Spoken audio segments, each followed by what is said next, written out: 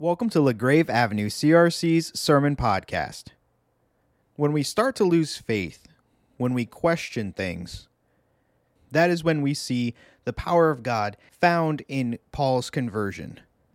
You're listening to Conversion Ex Nihilo by Reverend Peter Yonker.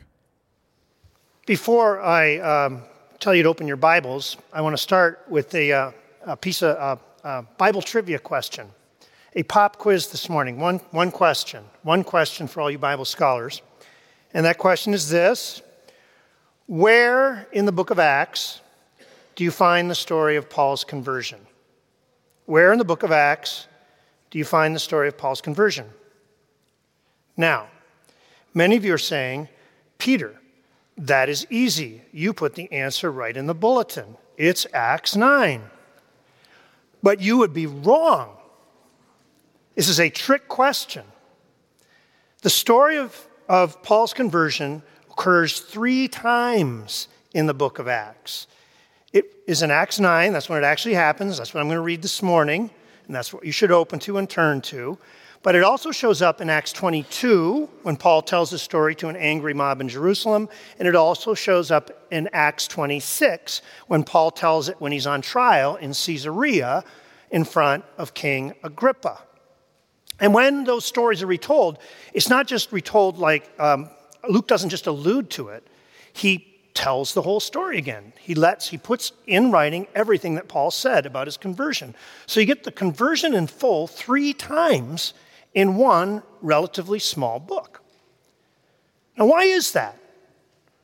Why did Luke choose to put so much space to tell this story 3 times? Well, it's because there's something really important about this story. Something that Luke wants us to hear, something that the Holy Spirit wants us to hear. So let's listen.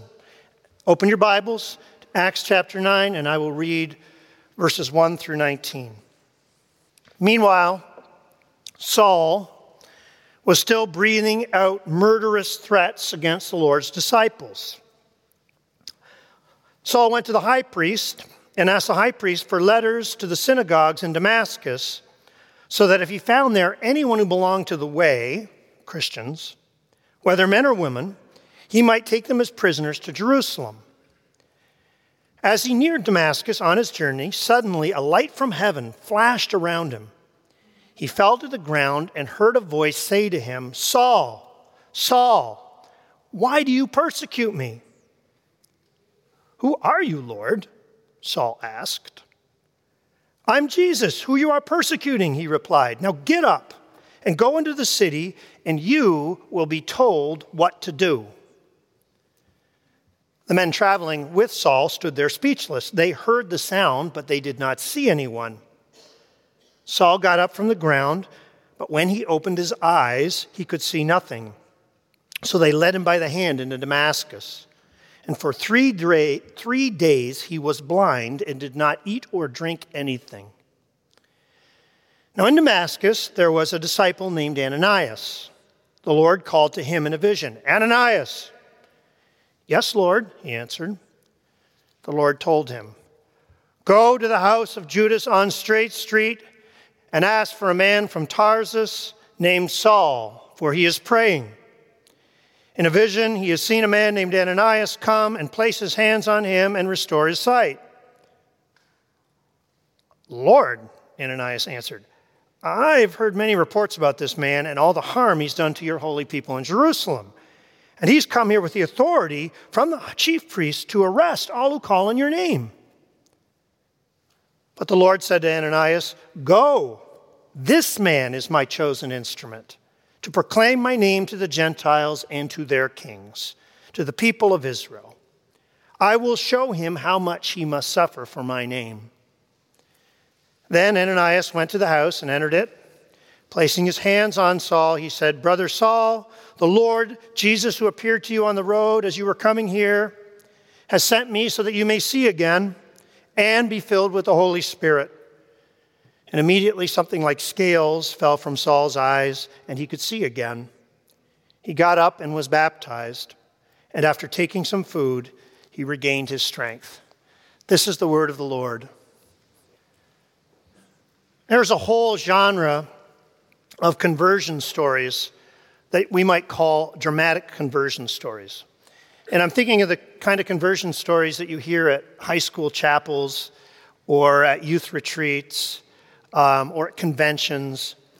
And all these sort of dramatic conversion stories follow a similar pattern, right? It's somebody who's in distress, someone whose life has gone off the rails, and in one dramatic moment, the Holy Spirit comes to this person and changes them and turns their life around, and ever after that day or ever after that night, they are completely different. And there's lots of those stories out there. Chuck Colson, good example of a dramatic conversion story. Chuck Colson was a cutthroat politician. He was the president's hatchet man. He did dirty deeds for Nixon by his own accounting. But when the Watergate scandal came, all of a sudden everything came crashing down around him, and he was publicly shamed. He was arrested. He was facing jail time. His life had completely come apart. And in the middle of that situation, he was invited over to his friend's house. The friend's name was Tom Phillips. And Tom Phillips and his wife were Christian people. They had compassion on Colson. They invited him into the house. They gave him a meal. And while he was there, they witnessed to him about Jesus. They offered him the hope and the comfort of Jesus in the middle of his shame. And as Colson says it, after this meal was done, in the car on the way home, he started to sob, and he surrendered his life to Christ. That's a dramatic conversion story, right? A sudden change that lasted, right? Colson was a changed man after that. There's other examples. Martin Luther, thunderstorm on the road, converting his life, giving his life over to Jesus. I'll become a monk. St. Augustine, torn up inside, hearing a child's voice saying, take up and read, picking up scripture, and having the Holy Spirit fill him and change him. All these are examples of dramatic conversion stories where the Spirit moves powerfully and people are suddenly changed. Now, these are wonderful stories.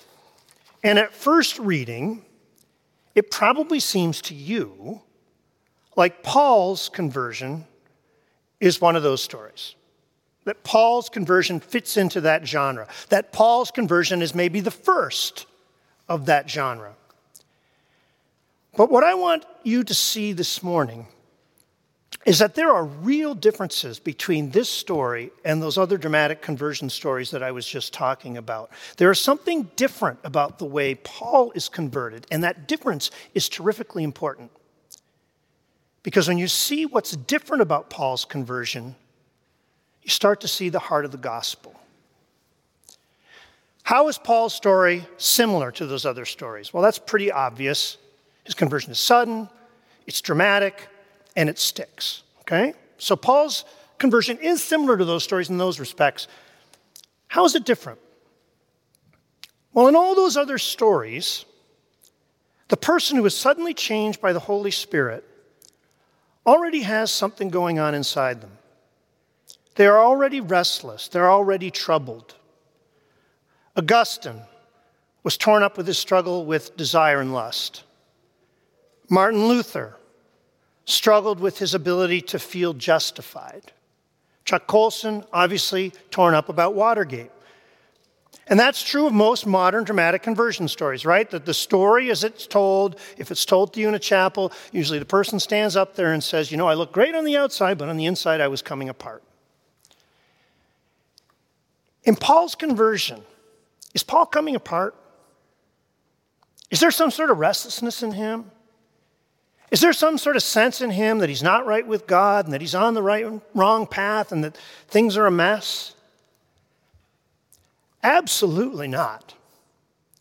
Paul is utterly confident of the rightness of his ways. He is completely sure that he is in God's path. He is so sure that he is more zealous than the high priests. The high priests already have a program for wiping out the Christian church. Paul is more zealous than the high priest. He doesn't wait for the high priest to say, go to Damascus to find Christians. He goes to the high priest, knocks on his door and says, Your Excellency, I would like some papers. I'd like to go to Damascus, and I'm going to look for Christians, and if I find them, I'm going to throw them in jail.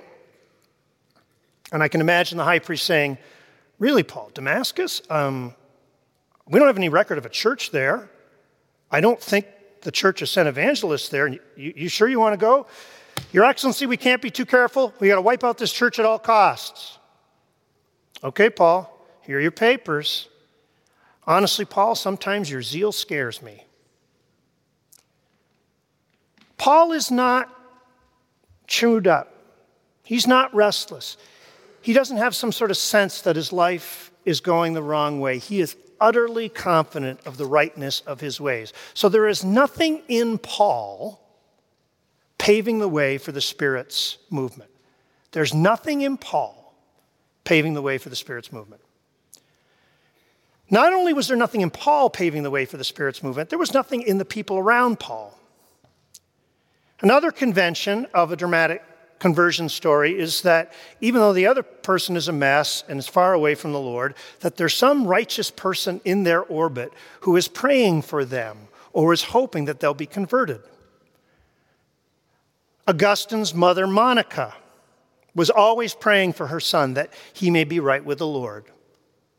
Chuck Colson, as I said, had Tom Phillips, who was concerned about his friend and witnessed to him. There are always these wonderful people in all these stories who are circling around that person, praying for them and hoping for them. Was there anyone in all of Christendom hoping and praying that Paul would be converted? I think if you'd ask Christians in those days, one person they thought would be least likely to become a follower of Jesus, that person would have been Paul. And you can sense how unlikely they felt it was in the way Ananias reacts when he's given the instructions from the Lord. Now think about this. Ananias actually hears the Lord's voice give him a command. Now if it were me or most of you and you heard the Lord's voice give a command, you would say, "Yes, Lord, I will do whatever you say, Lord." Ananias is so incredulous that it could possibly be Paul that the Lord is calling him to go to, that he argues with the Lord. Did you say Saul? Are you sure? Has there been some sort of filing error in heaven? Because I know this guy, and I don't think he's right for you, Jesus. God has to come back with a strong imperative. No, go. This man is my chosen instrument. So there's nothing in Paul to pave the way for the Spirit's movement. And there's nothing in any of the people around Paul to pave the way for the Spirit's movement. You might say that Paul's conversion is conversion ex nihilo. Have you heard that Latin phrase, ex nihilo? It means out of nothing. And if you study theology, if you learn some theology, you probably hear that phrase used. What you hear it used in with respect to is creation. People talk about creation ex nihilo. And creation ex nihilo is a Christian doctrine which says that when God created the world, he created it out of nothing, ex nihilo, which means he didn't use any stuff to make the world. So there was no primordial clay, no primordial mud that the Lord took and fashioned into the world. There was nothing. And all the Lord did was say, "Let there be light," and creation came into being. Creation ex nihilo. Now, I remember learning that doctrine as a young student and accepting it, saying, yeah, okay, that sounds right. I can accept that, creation ex nihilo, I believe that. But I can also remember thinking, who cares? So if God had taken some primordial mud, if he'd used some clay and made the world, would it really make any difference? Would it matter? Yeah, it would. And here's why. When you read the whole of Scripture, it's very clear that when God works with creation, his preference is to work with people. God prefers to work with people's capacities and abilities. So instead of speaking to us directly in a spoken voice, most of us have never heard the Lord speak to us directly. God chooses to speak through preachers and prophets, through other people. He prefers to use other people's abilities. Instead of magically feeding poor people with food that appears on their table, he prefers to call us to acts of charity and benevolence, right? Instead of magically making faith go into the hearts of little babies, He asks us to make promises to tell the story of Jesus and to walk with these kids. That's God's preference, to work with us, to use our capacities. And sometimes we get so used to that way of God working with us that we make a mistake. We go from thinking that God wants our cooperation to thinking that he needs it. We start thinking that righteousness and justice and morality and the goodness of the world depend on our participation. Like if we don't do the things, righteousness will fail, the world will fall apart, and everything will fall to pieces. It's up to us.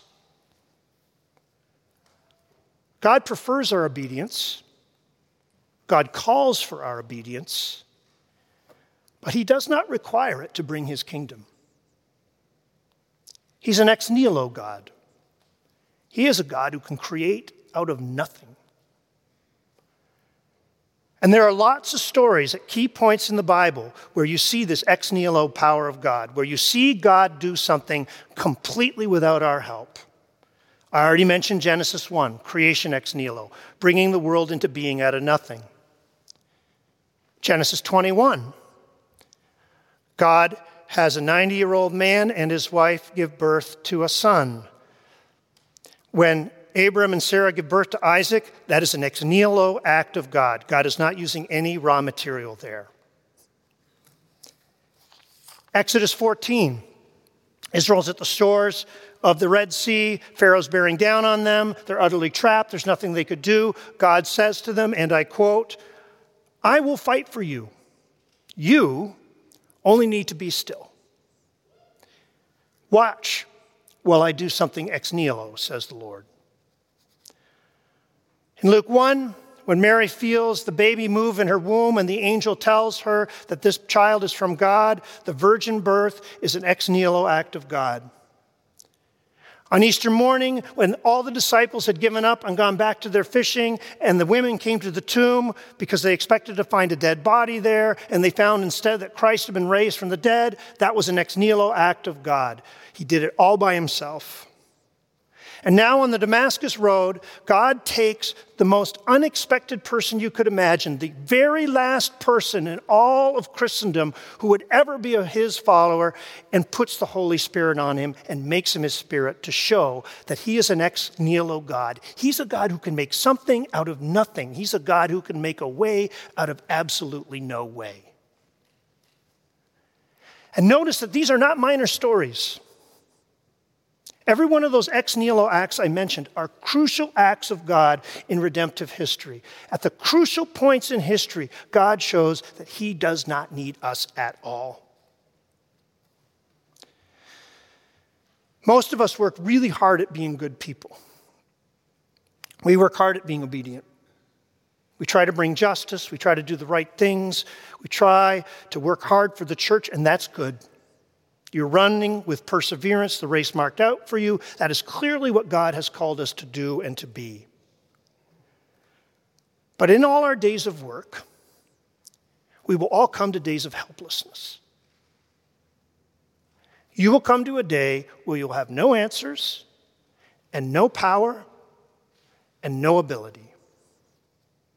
And on that day, you will need the ex nihilo God who can make a way out of no way. Early in my ministry, I visited a man who was dying of cancer. And this man had fought cancer with every ounce of his being. He really, really wanted to live. He had tried absolutely every treatment. He'd gone through terrible times, and he had finally reached a place where he realized that he was going to lose. He was going to die, and there was nothing he could do about it.